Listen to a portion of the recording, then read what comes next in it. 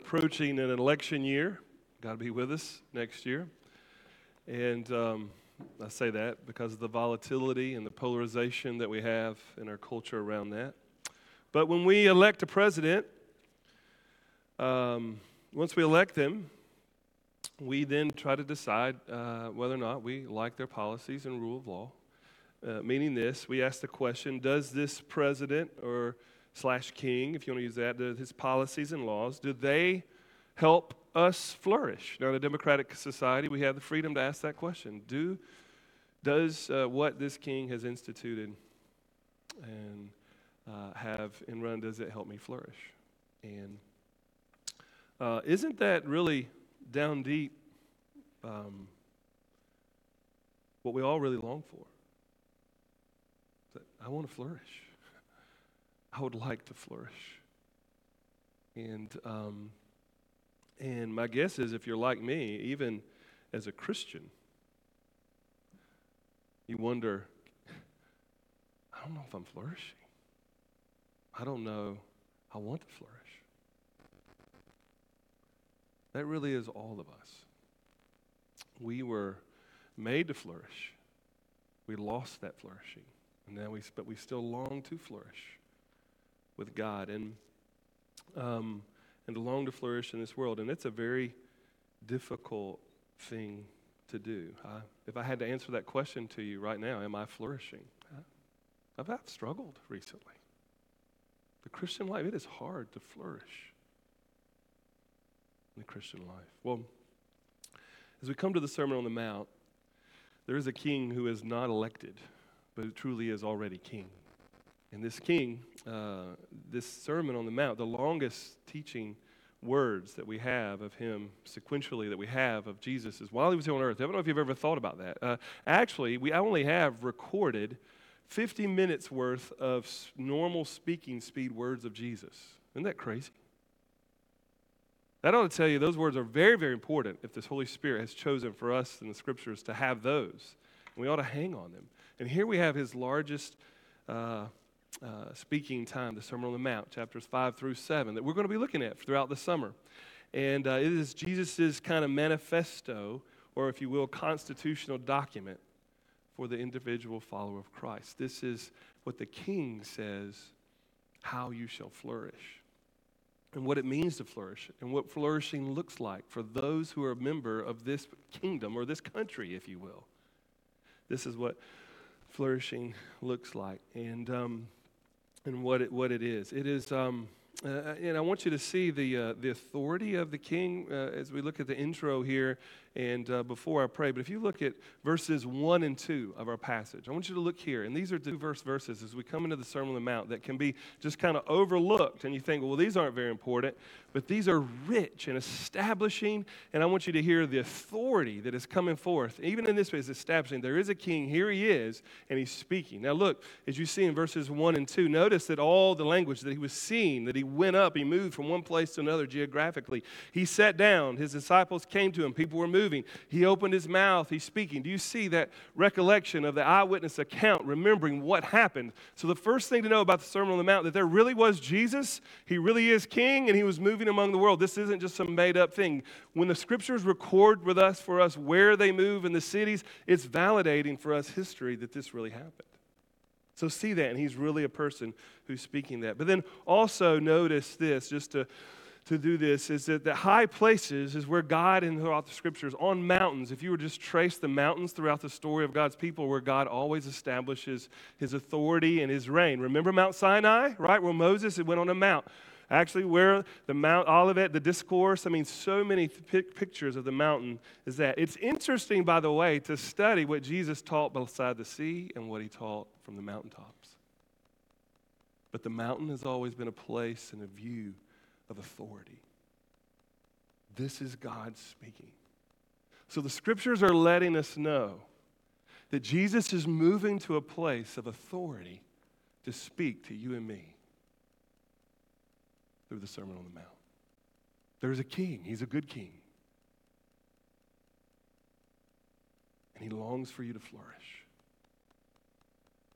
And he's going to speak there. As a matter of fact, the parallel to him being Moses, the better Moses here, right? Remember this, even his story. The first 4 chapters are telling us the story of Jesus really as Savior and who he is. But so many similar things happen, right? Remember Moses? He was born among a king, a Pharaoh, who was killing babies. When was Jesus born? We learned that of his story, right? He was born when Herod was murdering babies. We know that Jesus went out into a desert. Where did Moses go? He was in a desert with God's people.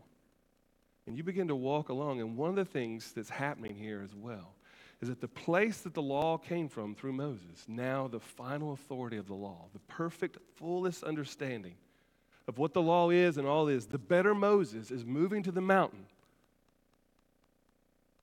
And he's the one who made his face to shine when Moses came down. He's the one moving to this mountain. And he's going to sit down. Notice it tells us to sit down. So isn't that just like God? To be king and yet fatherly and near. How beautiful is that?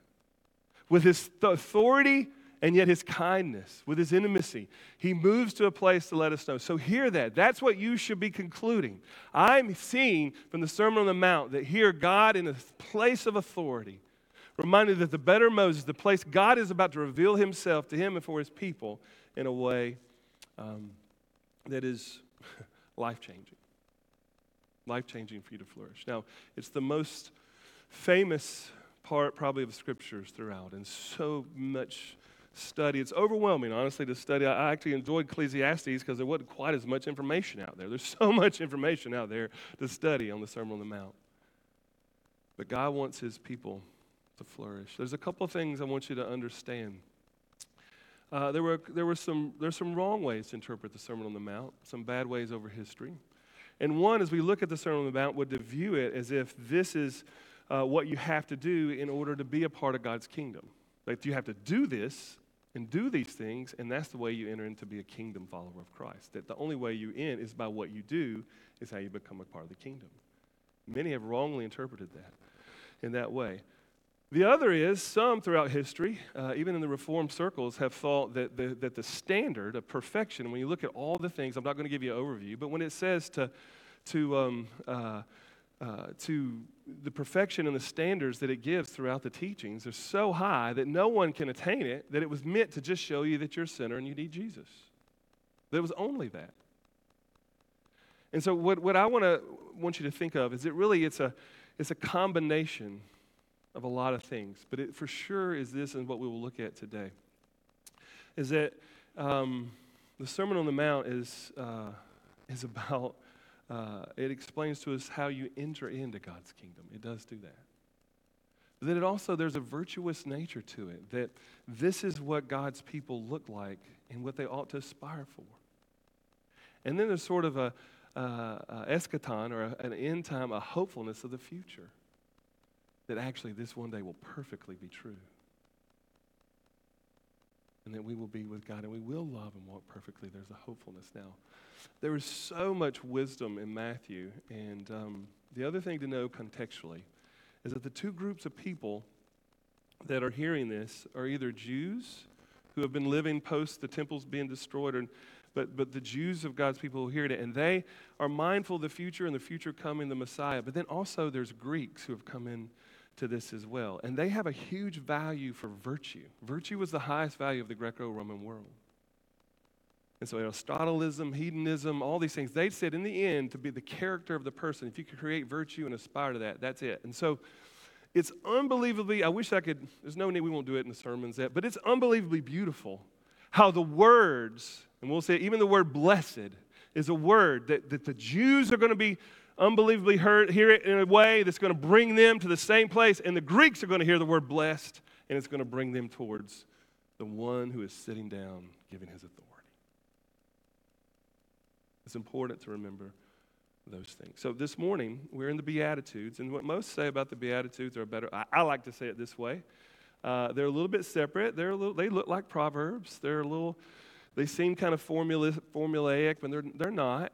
I want you to know that. They're not formulaic. If you do this, this is only what will happen to you. It's not that. But they're 1 through 12 or 13, the Beatitudes. There's 9, some think 8. That's okay, it doesn't matter. They're sort of the elevator speech of the whole sermon. Like if you were riding in an elevator and you're like, hey, you got to sell this in a moment. You ever heard that? Salesmen need to be able to tell their whole thing and who they are and what they're about in one kind of ride to the elevator. If you only have that one opportunity to sell, this is sort of the elevator speech. In some sense, it's a summary. It's also the grounding. It's really the lens that everything that will be taught about giving, about sexuality, about oaths, about how to live and build your life. I mean, all those things will come through this kind of summary of the Beatitudes that we have. And what I'm choosing to do is not go through each of them so minutely and so focused, because honestly, they're a little hard to interpret in and of themselves, by themselves. But it's really better to understand when you begin to see the totality of how they're intermingled with each other and what they say at a grander scale with a little bit of understanding of the small. So I'm just going to look at them this morning. We're going to look at the first four. And we're going to look at these first four. Some believe that you can divide them up into 3, 3, 3, 4, and 4, all that. But I think that a little bit of what's going on is, think about Moses. Remember, the Old Testament, the first 4 are the laws of the Decalogue or the 10 Commandments. The first 4 are in relation to God, and the last 6 are in relation to people. Beatitudes are sort of like that. The first 4 are in relation. What does it mean to entrance? How do you come into the kingdom of God? They're kind of entry level, and the other kind of what it means to be the second 4 about transformation and how you relate to people. So, this morning we'll look at the 4. Here's the outline. We'll look at entrance into, do I have an outline? Is it coming? We'll give you 2 of the 3 E's. Entrance, how they are entrance into the kingdom of God, how they are at the essence of the kingdom of God, what it means to live it, and then also the embodiment. We'll see the embodiment of these things. So entrance, essence, embodiment. Pray God help us to see that well as we just briefly here look at as we look at this wonderful, wonderful passage. And God, I'm so amazed. I continue to be amazed at your thoughtfulness. You are most wise, and you do know us better than we know ourselves, and you are King, and you are our Father. But I'm also in awe of how thoughtful, and you know what we need and how it needs to be said to us. I'm thankful you've sustained your word, and we have your inerrant, infallible word here to look and to see what it means to be a part, to be in what the kingdom of God is like. In Jesus' name we pray. Amen. So we'll start with entrance into the kingdom, and that these first 4 talk about kind of entrance into the kingdom. Now, here's what I want you to understand. Again, what I mean by the first 4 here, giving entrance, is not that if you do these, you are entered into the kingdom. Meaning, think of it this way. This is what God graciously does to people he saves. This is what it looks like. If this hasn't happened to you, then you're not a kingdom living under the laws of the kingdom. You're not a part of the kingdom of God. So this is what he does and what he produces in those that he saves. And we'll begin here with the poor in spirit. And so the question then is, has he done this to you? Think about that. And has he done this? But this is what he does. Notice in verse 3, blessed are the poor in spirit, for theirs is the kingdom of heaven. See, so the idea here is that you move. This is how someone who is in the kingdom of heaven, they are poor. Now notice the poor there, you see the poor, but the key phrase in this particular one is not just poor, poverty sense, which a lot of people think, because this means you'd be poverty, or this is about just how much you have. It's not. Notice the phrase is it's poor in spirit. The poverty it's speaking about here is poverty in spirit. Meaning your soul. Meaning inwardly what you see, the poverty of the spirit. And so when it says blessed are the poor in spirit, here's what that word poor is talking about bankruptcy. It's talking about spiritually being powerless. Entrance way into the kingdom of God, to be under this king, requires people to be poor in spirit, to realize this, that I am bankrupt spiritually and I can do nothing about it. I'm powerless. I can't change my senses. See, you have to become poor, meaning understand your powers in order to be in the kingdom. You don't get into it, and the kingdom's not yours by you getting it. That you actually realize that I am powerless. Everything, one commentator says, everything that we think we have done to earn to be a part of the kingdom of God, we realize that disqualifies us. I'm not worthy to be in the king. I am disqualified. I am bankrupt. There is no way for me in the Spirit to move into the kingdom of God.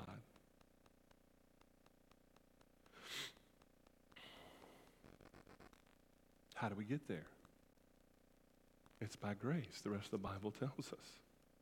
For by grace you've been saved through faith, and this is not of yourselves. It is the gift of God, not as a result of works, so that no man can boast. That's how they get there. Now, we're Calvinists at this church. I believe that. Dang, he said that word from the pulpit, all right? It's okay. You don't have to be one to be here. And I bring this up because I think it's important. Basically, what a Calvinist believes is God-centered in his salvation. Our understanding is this, is did I save myself or did God save me? And we pray it out a little bit more as this. Did I choose God or did God choose me? Was there something in me that saved myself or did God do it? Now, that's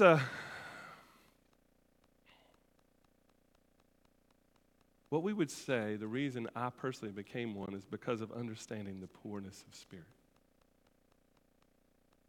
And I believe it's biblical in that way. But here's what I want you to hear. There was a buddy of mine, he's actually an elder now at Tate's Creek. And he had come to faith at the University of North Alabama when I was still in college ministry. Radical change of his life. I'll tell you his name, Casey Willis. He's an elder up at Tate's Creek now. And he became a Christian, and his life, I mean, it's one of those like murder, kind of crazy, and it comes a Christian. And people are coming to faith left and right with him. He would take me places and say, tell them what happened to me. And I didn't lead him to Christ. He came to Christ at a service at home over the summer before I met him. In numbers, I mean, we had 20-something of his fraternity brothers came to Christ in one semester because he was like, you've got to know what's happened to me. And they were asking, what's happened to you, dude? You're really different. And they knew it. It was really, really obvious. Well, as he grew, he's sort of kind of getting around the church now, and he hears this debate, and then somebody says, they're Calvinists, they're not. And he's just like, what's all this stuff going on? He comes to me, he's like, Shane, what does this mean? And he's sort of kind of getting worried and drawn up in the behind the scenes and what God does and the big theology of it. But at the same, he's just panicked. What does this mean, all that stuff? And I just looked at him and said, Casey, how much do you think you had to do with your salvation? He started crying. Big tear came up. He said, I had nothing to do with it. I said, that's right, brother. You were lost, and now you've been found. That was his understanding of how he got in the kingdom of God. He was bankrupt, poor in spirit. So don't worry about all that stuff. It's important behind the scenes and that stuff. Do you see that? That's the point.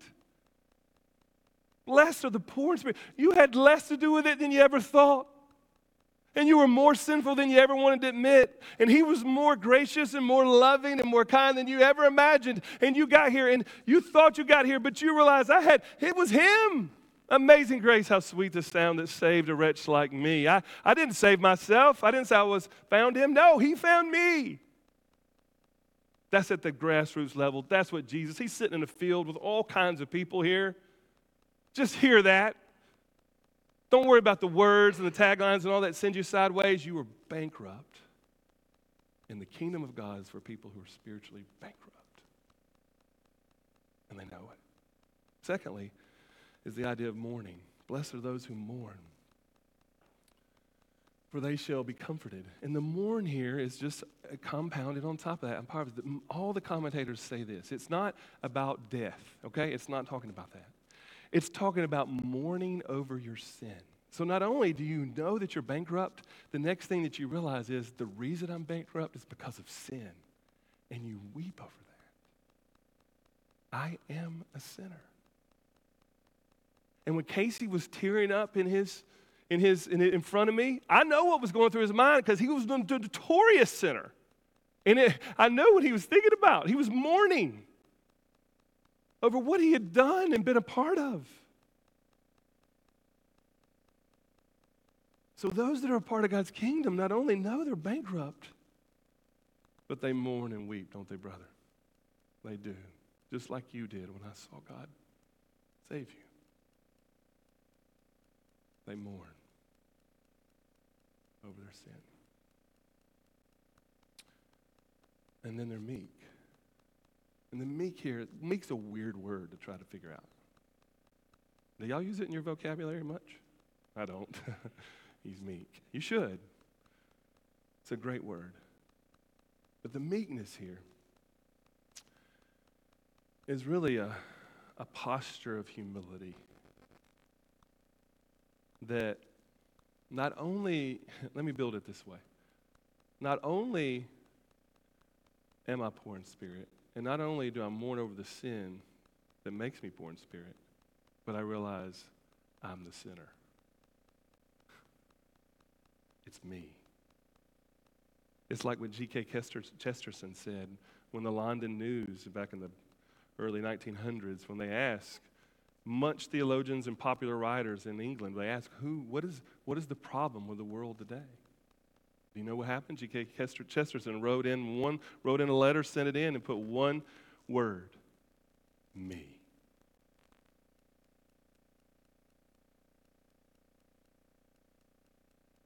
And the meek are not haughty. They're not like the Pharisees. The kingdom of God is for those who remember back to the garden, pre-Moses, that there's a God and I'm not him. And as a matter of fact, I'm opposite. I'm the sinner.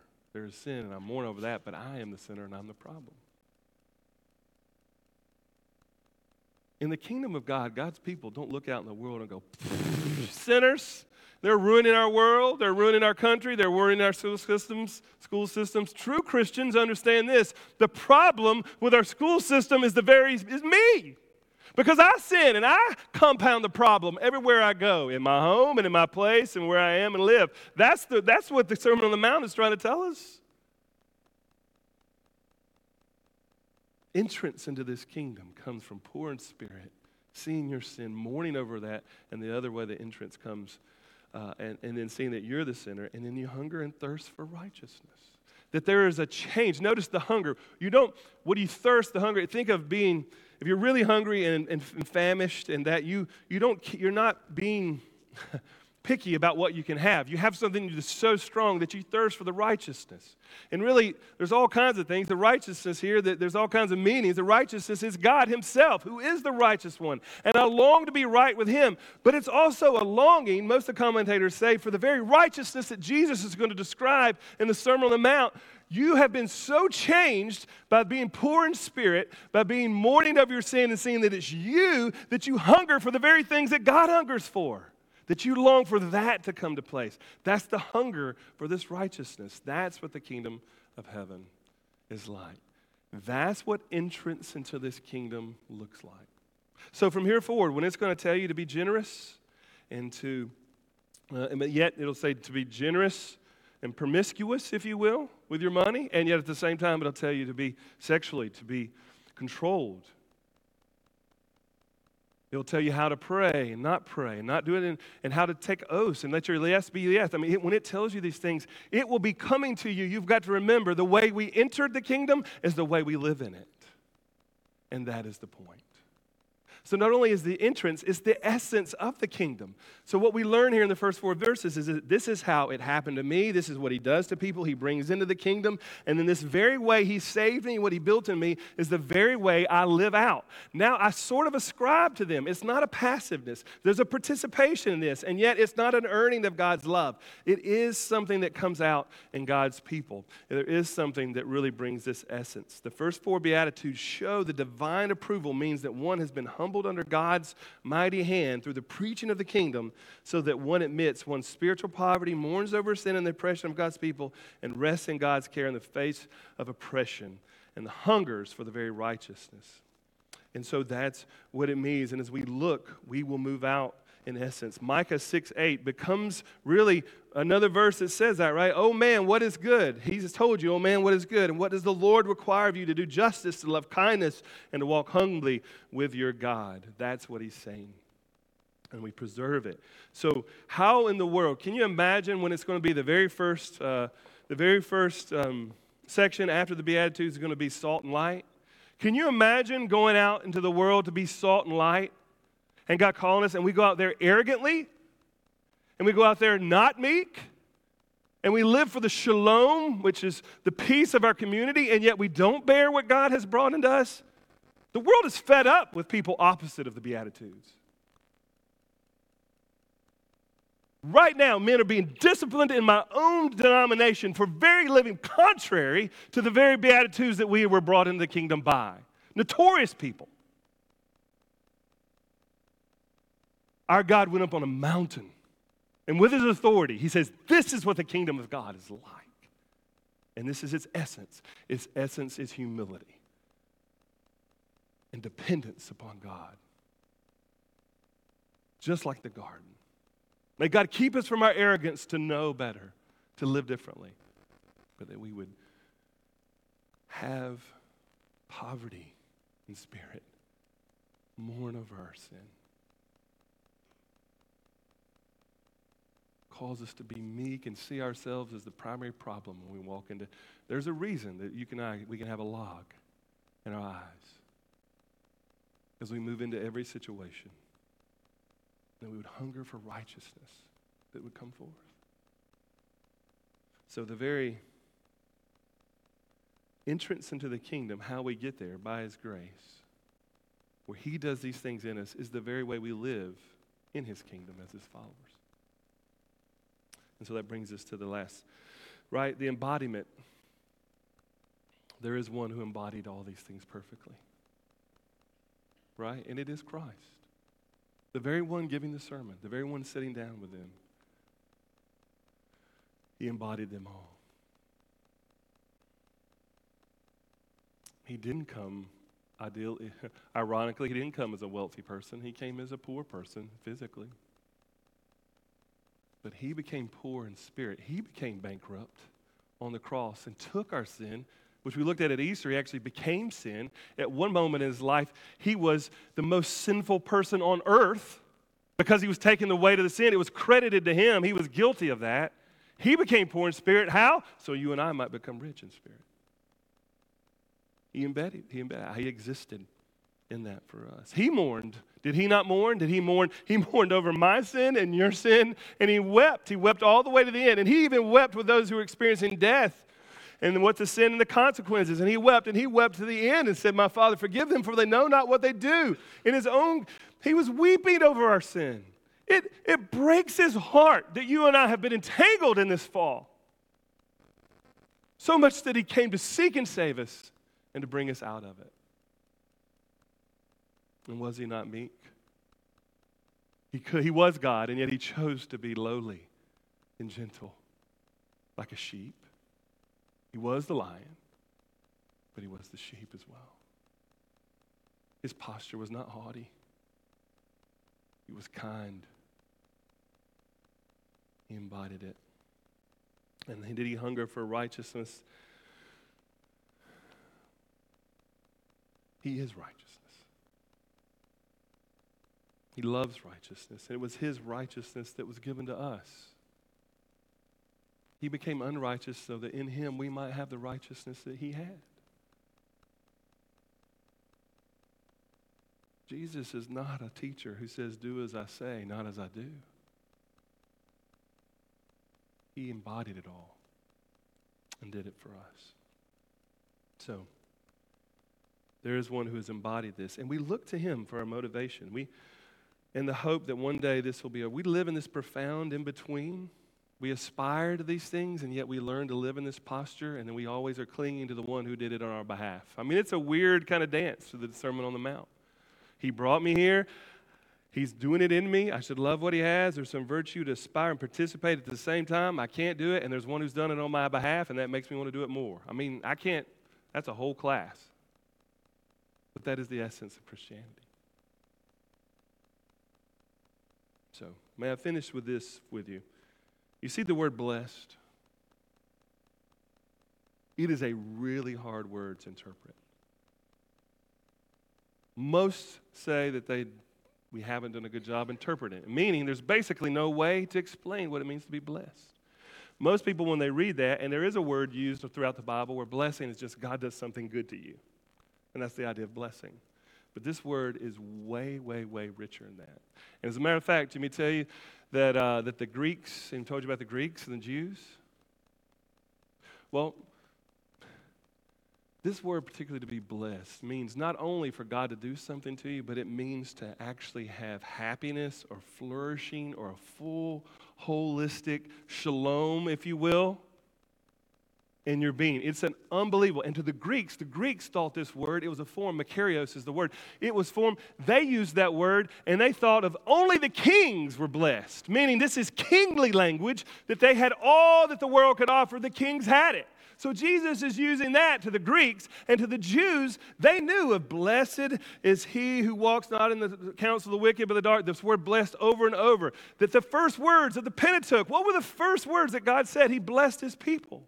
In Genesis 1:8, his first action towards us. In Revelation, we will finish this, God's blessed people. And he says, Lord, bless you and keep you. They had this idea, and they knew there was a future blessing coming. They had all this. It was a word that was drawing everyone in to say, you long for a flourishing, not only to be blessed, but to somehow flourish in that, and it just bring you the oomph and the thing and the fullness of everything you long for. That's what this is. I can't explain it to you.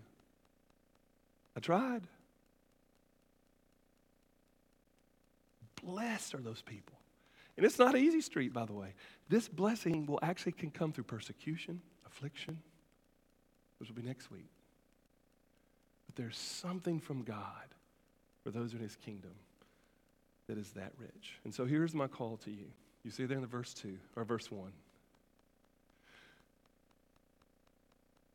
It tells us that the disciples came out from the crowd. You see that? So there was a crowd around, but then it says the disciples pulled away and he sat with them. Now, some have argued whether or not the Sermon on the Mount is only for the disciples. We don't think that. I don't think that. It's for everybody to hear. But some moved closer to him. And what I think it is that they longed for better understanding and to be blessed. And my call to you is, first of all, have you ever been brought into the kingdom of God? Has it just been a list of do's and don'ts? Have you actually, for the first time, ever moved out from the crowd and experienced the true blessing and the grace of God to become poor of spirit and mourn and meek and thirst for righteousness?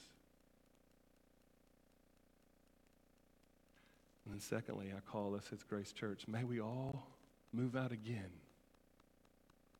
Let your heart move out away from the crowd, if you will, and move to the one who has sat down with all authority to tell you, I want you to flourish. May we sit down at his feet for these next weeks. And may we sit down at his feet every day.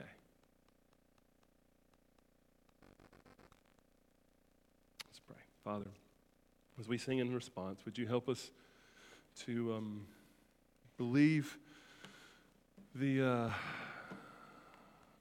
would you help us to believe, God, that you actually do long for us to flourish? And God, I pray that you would begin to, even today, to encourage us, that we would celebrate that we didn't get into the kingdom and become a part of your kingdom and on our own, that we really were poor in spirit, and how freeing that is and how glorious that is to pray of who you are. And would you let us remember, all of us today, may you in this day of, as we move towards our lives, may we remember that we became a part of the kingdom, not on our own doing, but because we were poor and God brought us. And therefore it's ours to keep, because you started it, you'll keep it, and we are yours. And also, God, would you prepare our hearts to be challenged by the strong calls of the Sermon on the Mount? But would you also keep us rooted in these first 4 verses, these first 6 verses of your authority and your kindness, and yet the wisdom to see and live in the world through these 4 Beatitudes. Help us to do that. In the name of Christ we pray. Amen.